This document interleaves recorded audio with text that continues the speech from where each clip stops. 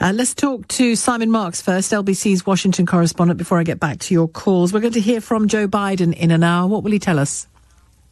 Well, I think what he's going to tell us, Sheila, is that the United States unilaterally has made the decision to ban Russian oil imports into America. Pressure has been building on President Biden to do this over the course of the last week as a result of those harrowing scenes that we are all witnessing every single day in locations all over Ukraine. A week ago, the White House definitely did not want to do this, but it's an indication of the shift in public opinion that's taken place as a result of the Russian invasion. We've seen opinion polls showing that 74% of the American public favor closing America's doors to Russian oil.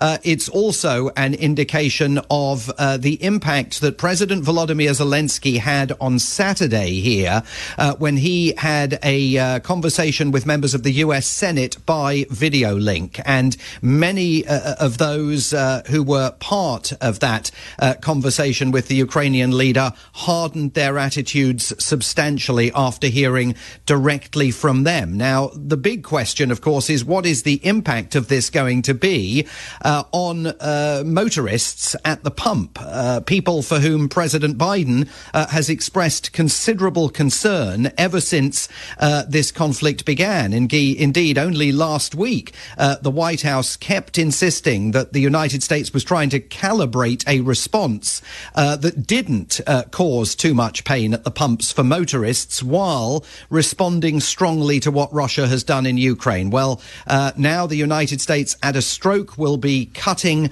access to about 3% of oil that the United States currently consumes. The Biden administration scouring the world now and looking for replacement supplies, and doing so in often inhospitable places from a geopolitical perspective. There was a US delegation over the weekend in Venezuela talking to the authorities there about whether there might be an opportunity to bring some more oil into the United States from Venezuela. Speculation here as well that the president is considering the possibility of making a trip to Saudi Arabia in the spring, which of course would be extremely controversial given the role that Crown Prince Mohammed bin Salman played in the killing of Saudi American journalist Jamal Khashoggi. Another beacon of international law.